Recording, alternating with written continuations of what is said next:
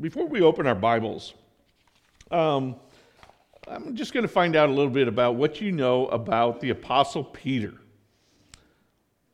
When I say the Apostle Peter, what's the first thing that comes to your mind? Shout it out. What? Flaky.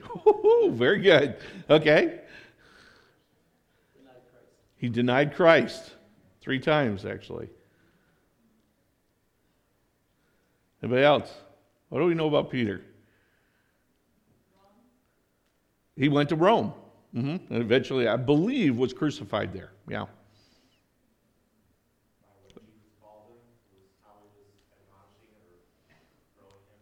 Right.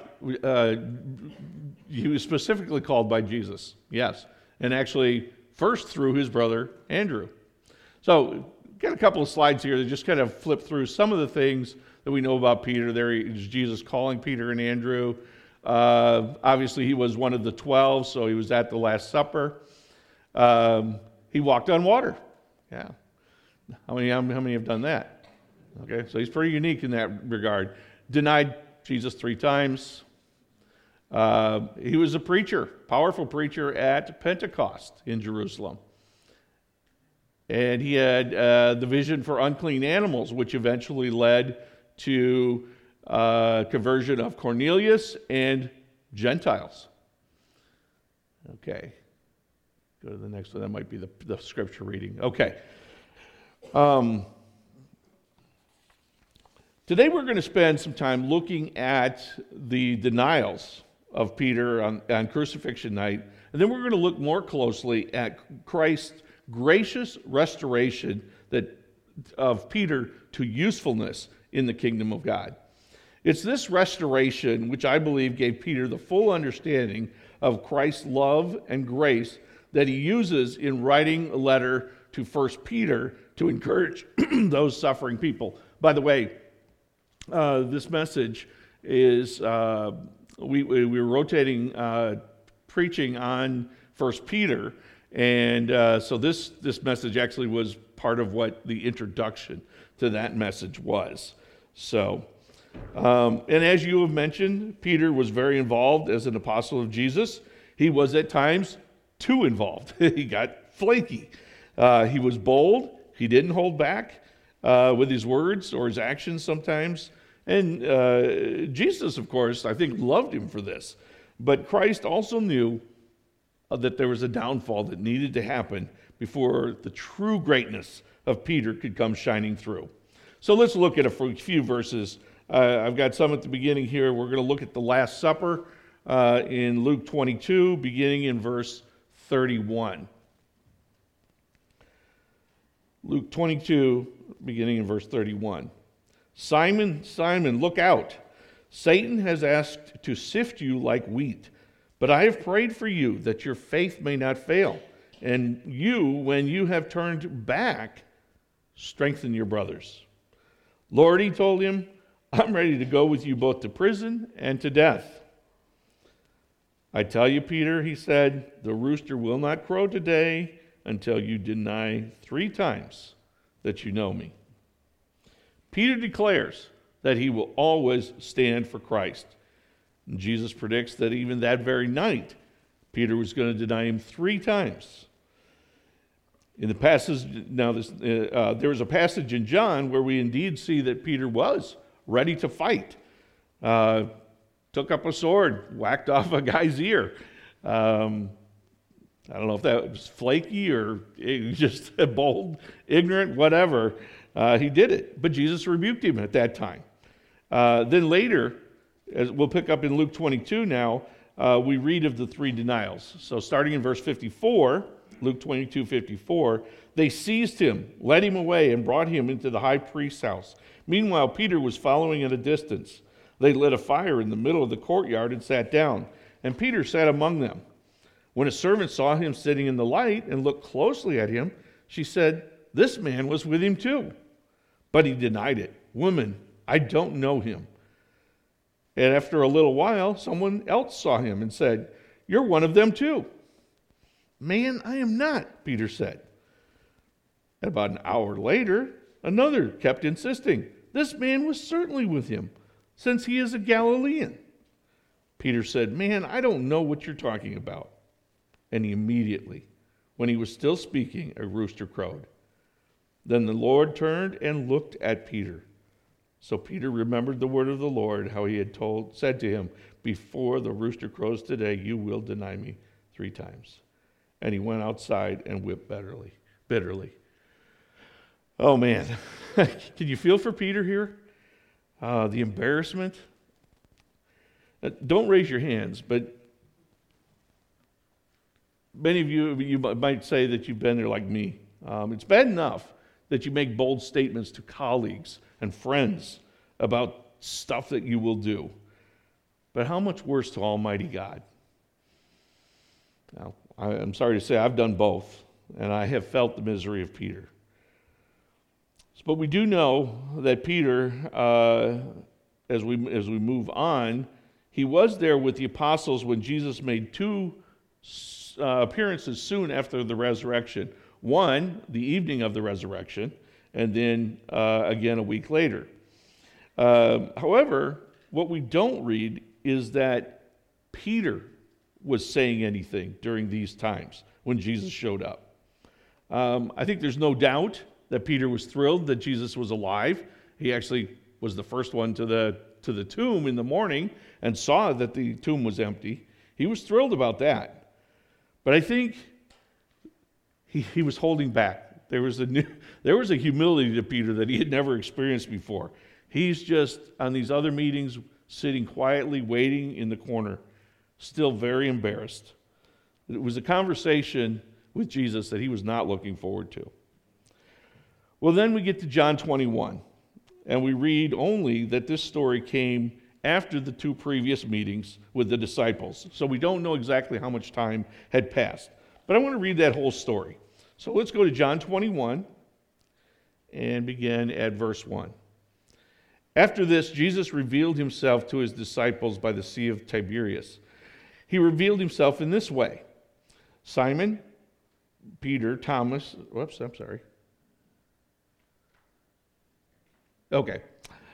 Simon, Peter, Thomas, who called the twin, Nathanael from Cana of Galilee, Zebedee's sons, and 2 others of his disciples, they were together. "I'm going fishing," Simon Peter said to them. "We're coming with you," they told him. They went out and got into a boat, but that night they caught nothing. When daybreak came, Jesus stood on the shore, but the disciples did not know it was Jesus. "Friends," Jesus called to them, "you don't have any fish, do you?" "No," they answered. "Cast the net on the right side of the boat," he told them, "and you'll find some."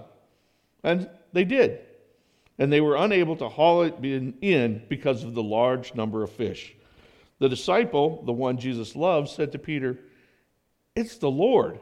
When Simon Peter heard that it was the Lord, he tied his outer clothing around him, for he had taken it off, and plunged into the sea.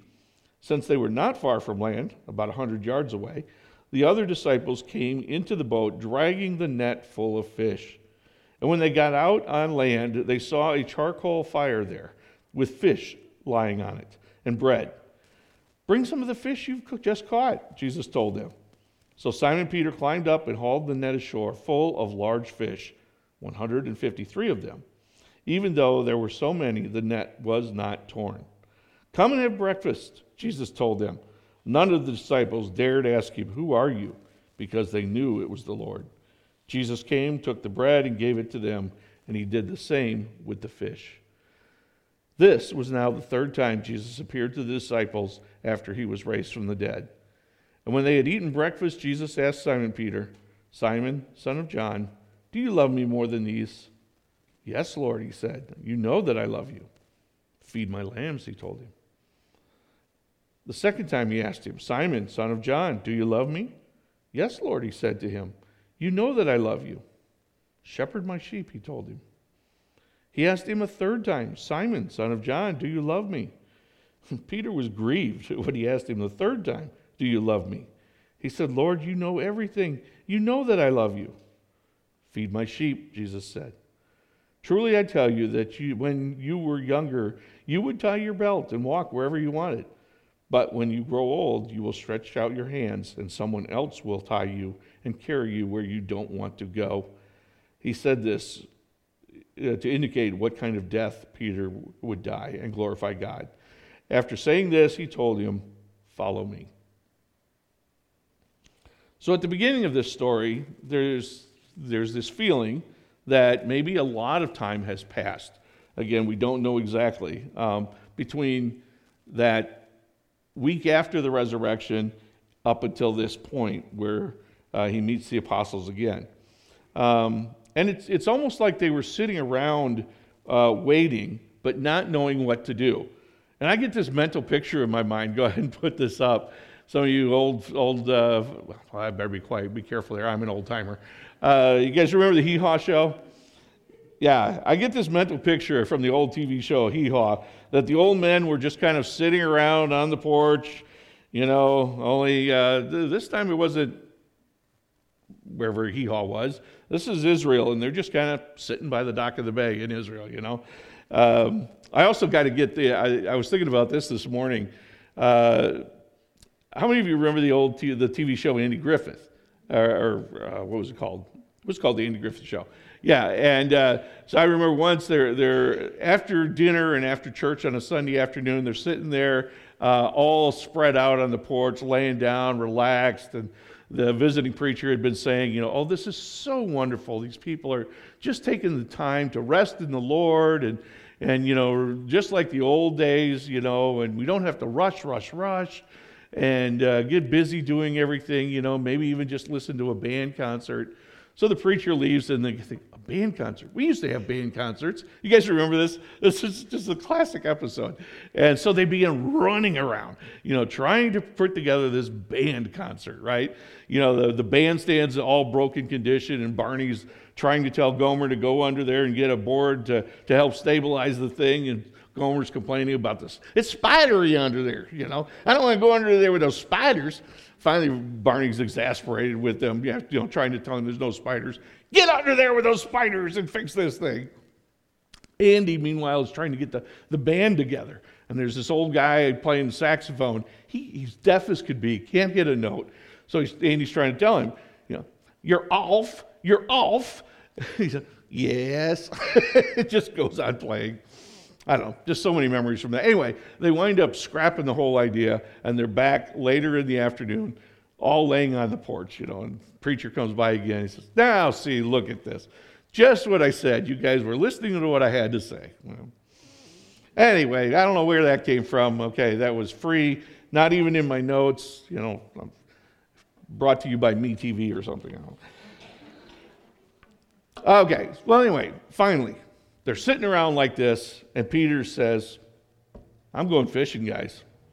6 others quickly jump up and say, we'll go with you. So this is a lie. There is some controversy about this. One theory is that the apostles maybe were still expecting Jesus to lead a military coup to overthrow Rome. And actually, if you think about it, this would have been the perfect opportunity. You've got a guy who was risen from the dead now as maybe your leader. That's pretty powerful. A couple problems. One, remember the Jewish leaders had paid off the Roman soldiers to tell them that the apostles had stolen the body. Okay, so that story was still out there. But the bigger problem was Jesus himself was nowhere to be found. They didn't know where he was. He certainly wasn't out there proclaiming himself to be the savior of the Jews and to overthrow the Roman government. Where was he? Well, that was the biggest problem for the disciples. When Jesus was with them, they were getting their physical needs met. Now, maybe they were getting a little hungry. The decision to fish may have been just to feed themselves or to get money for food. Most Bible commentators believe that Peter was being his impulsive self. He was tired of just sitting and waiting and not knowing about the future. He decided just to go back to his old life. Fishing business, that's what he knew best. It was almost as if he was saying, well, those last 3.5 years were pretty interesting. It's now time to return to normal. But folks, you know this. Once you've been with Jesus, there's no returning to normal, is there? Amen? So they end a night of fishing, and they haven't caught anything. There's a guy on the shore sitting there, and he yells to them to put their nets down on the other side of the boat. They do it, and suddenly there's more fish than they can handle. And it clicks in Peter's brain somewhere, and I think maybe some of the other apostles. I've seen this film before. It's Jesus. And Peter puts on his clothes, jumps into the lake, and he swims to the shore. After helping his comrades bring in the nets, they're invited by Jesus to have breakfast. There is Jesus again, right in front of them. He has a fire, fish, bread. Again, something very familiar to all of this to the disciples. And apparently, in all of the excitement, they took time to count the fish. John records that there were 153 fish. You want to spend a few hours and get a few laughs, Google sometime what the meaning of 153 fish is. Many numerologists have been trying to argue about this for years. There's an ancient church writer by the name of Jerome. He believed that the number of fish was, that 153 was the number of known species of fish at the time. Okay, maybe. For you mathematicians out there, the number 153 is the 17th triangular number as illustrated by this graph. Okay? If you take the numbers 1 plus 2 plus 3 plus 4, etc., all the way to 17, that equals 153. Aren't you glad you came to church for all this? It just blesses your heart, right? Well, okay, so maybe this will grab you just one more. Pythagoras was associated with catches of fish, and he had calculated that 153 is the denominator of the closest known fraction to the square root of 3. And this was also the ratio of a fish shape drawn between two overlapping circles, which are centered on each other's circumference. This shape is therefore known as Vesica Pisces, or the mandorla, and the ratio is called by Pythagoras the measure of the fish. If the two circles represent God and humanity, then the overlap represents Jesus as God incarnate, along with his followers, whose sign becomes the sign of the fish. Okay? And if any of you can understand that, you win the prize for smartest person in the room, because that is way above my head. Okay, anyway, my personal opinion. I got to have an opinion on this, right? Might as well. Everybody else is throwing it out.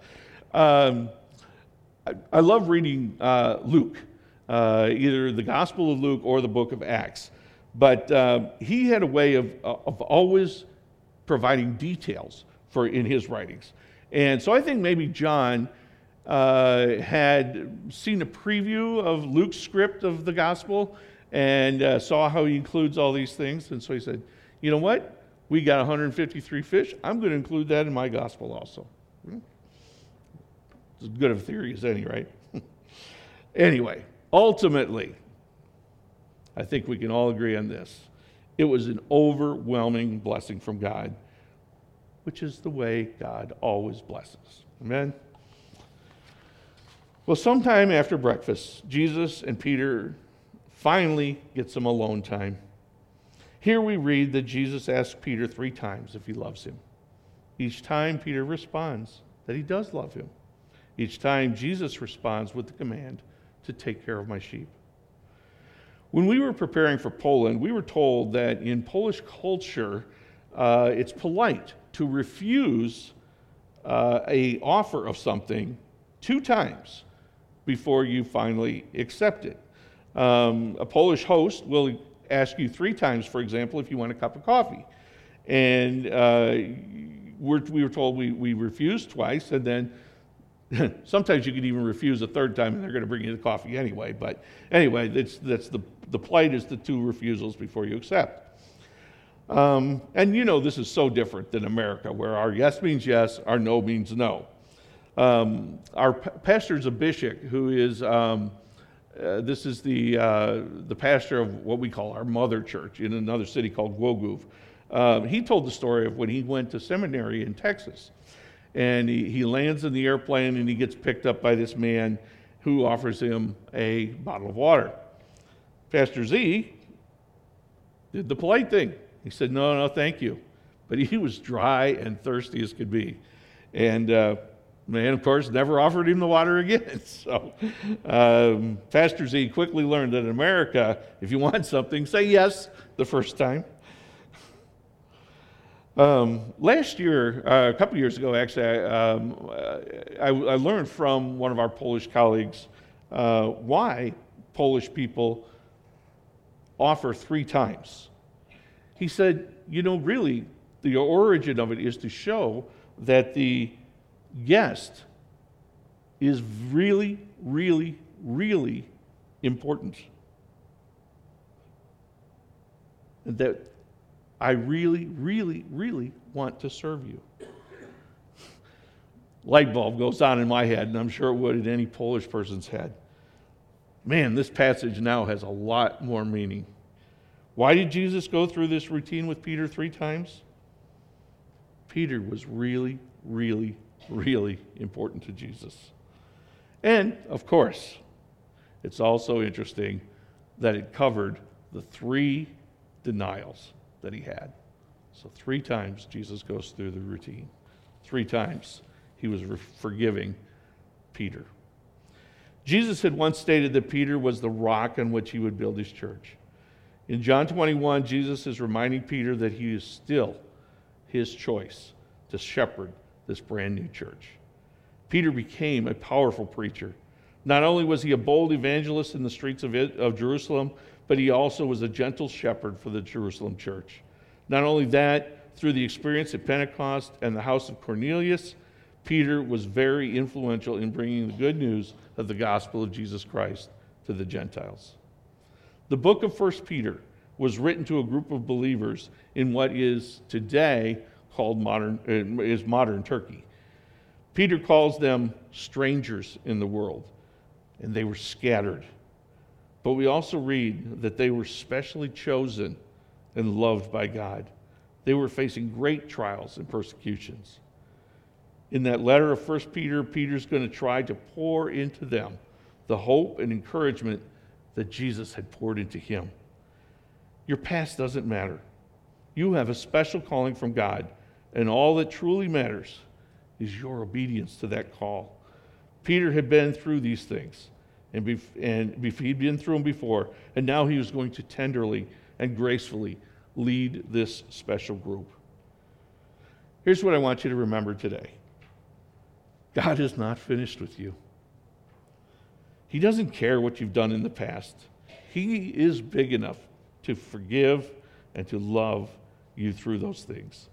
Peter thought he had totally blown his chance with God, but Jesus graciously reached out to him and restored him. He never gave up on his plan that he had for Peter's life. God will not give up on the life he has planned for you either. He wants you to know that he really, really, really cares about you. He's extending his invitation to you even now. Come and have breakfast with me, he says. Let's talk. Let me pray for you. Lord, we're so thankful for your word and Lord, the power that is there.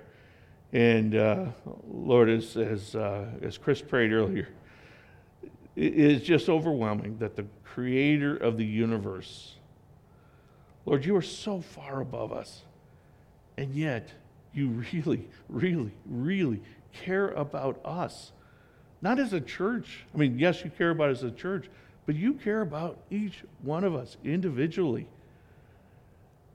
And you want to be a part of our lives. You want to have breakfast with us. You want to talk with us. Lord, I pray that if there's anyone here that has wandered away a little bit, maybe feel like Peter, I've said some things that just God cannot forgive me for. Father, help them to know that that is not true. Holy Spirit, speak into their lives. Draw them back to God because you want them to draw close to you. We pray these things in Jesus' name. Amen.